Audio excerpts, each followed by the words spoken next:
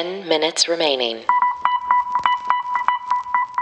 All right. Welcome to the Daily Happy. Today is Saturday, October 1st, 2022. I'm Allison Burns. I'm Lulu Picard. Ooh, and whether you're waking up or winding down or started this podcast 10 times over and over again because you're having internet issues, we want to be there for you. We do. We really do. Otherwise, we wouldn't have restarted this podcast 10 times. And if you would like to hang out with us just a little bit more, why don't you find us on our other podcast, $10K Day? It's right here in the same podcast player you're listening to. And in fact, if you wanted to rate and review us on both podcasts, we wouldn't hate it. See you over there at 10K. Yeah. All right. So guys, we are back from stacking. So this is as current as you're going to get us right now.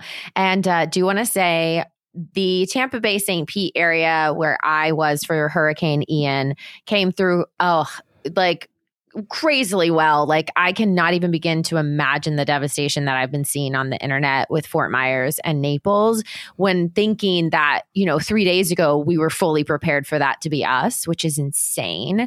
And we literally got through with just some debris. I've seen trees down. A lot of people have lost power. We actually did not. We were super, super lucky. And, yeah, but I got to talk about the places that were hit the hardest and how we can actually help. So there's actually just personally, there's some theaters that have been affected. Lulu and I are in that theater community. So there's some ways that you can help. I actually pulled an article because I do want to say beware. There are some rogue GoFundMes that are not legit that have popped up. Ugh. Yes. So I'm helping you do your research because we've already done some of the research, but ABC Action News actually posted an entire article about how to help those impacted. And they've already gone through and they have verified and vetted all of these GoFundMes, in addition to some other organizations that are well known, like Feeding Tampa Bay. They are sending people out to help. There's World Central Kitchen we've talked about, started by Jose Andres. You've actually brought that up. So they're raising money. There's the CDP Atlantic Hurricane Season Recovery Fund. There's a Florida Disaster Fund. There's a nonprofit called Good 360 that sends basically cleanup. They provide water, tarps, non-perishable foods, hygiene kits, stuff like that. But then there also are some legit GoFundMes that have been verified that if you follow the article that will be in our show notes, it'll go on Twitter, that you can click on that and try to help some of the people. So, I mean, some of the videos, I don't know, Lulu, how much you've been super busy too. We'll talk about that in a minute, but I don't know how much, you've been looking at things, but it's crazy, especially on TikTok. There was a lot of crazy footage coming from inside the storm. And there was one lady who literally blew up like a kid's kiddie pool and she was floating inside her house. And she was so high in her house that she could touch the ceiling from the kiddie pool. And she was constantly updating her TikTok when she could. And that's actually how the news found her, like to rescue her.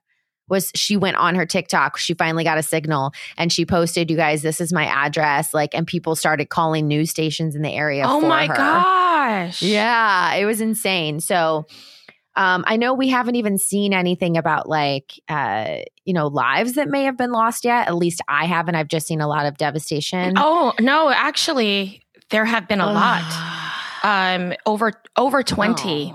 Over 20. It just breaks my heart. Yeah, because I don't have cable and I've been working this past 24 hours. So I haven't done what I actually normally do, which is just sit in the dark watching the Weather Channel for 2 days when something's happening, because I can definitely get into that spiral.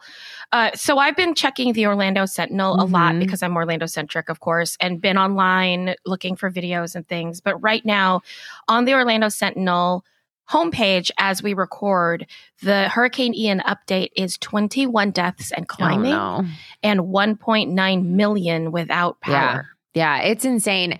The stories out of South Florida, Fort Myers area, if we have any bays down there, first of all, if what you're doing with your time is listening to the Daily Happy, you are amazing and we should pay you to put on this podcast. But if you are a South Florida bay, or if you have someone down there that has just lost everything, 5 minutes remaining. Let us know what their needs are. So we're not watching the news to find out what they need. You know what I mean? Like, is there something specific that people need? I just think of like South Florida. There's so many people under the poverty line there that won't be able to rebuild. There's so many retirees that's what they save for is that house, and now it's gone. And they don't have another income to build that up again, you know? So it's just a really, it's just so awful. And they were, talking about this storm. Like, I don't know if you remember back in 2004, Hurricane Charlie. I remember just because I was literally pregnant with Emma. And I had just moved to Florida. So it was like my first hurricane. So I really vividly remember it. And they had told us same thing, the same path it was going to take. It was going to hit Tampa Bay. And then again, about 12 to 24 hours before, it curved south and went to around the same area. And this was, years ago. And so they were saying it's taken the Hurricane Charlie path. And then I saw this image, which is insane. They said Hurricane Charlie in its entirety, the entire storm, actually fit in the eye of Hurricane Ian. What? Yep. That's insane. And Hurricane Charlie did a ton of damage. This is one of the biggest storms, like crazy. Coming up, and you couldn't even see the state of Florida. Like, you were like, I don't understand how the size of this storm relates. Also, it's going up the coast. So if you are in the north, it's still there. You're going to get rain. You're going to get all the things. So if you are in a vulnerable place in any way, check your news sources and get on out. Yeah, absolutely. Heed those warnings. Like, I am a big advocate for, our friend, Dennis Phillips, the chief meteorologist of ABC Action News in Tampa Bay. He always says that if they tell you to evacuate, please do so. Please do so. Would you evacuate? If it was mandatory, yes.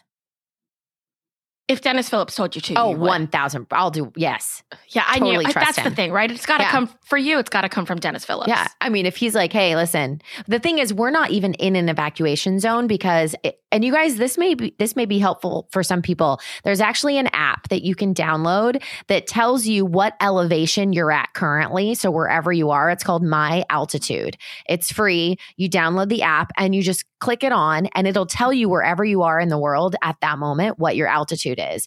So someone told me to do that and they're like, hey, you need to see how far, how you are above sea level. Well, my house is about 60 feet above sea level, which is great. That means if even if we had 15-foot surge, I'm still 60 foot, right? So we're not in an evacuation zone.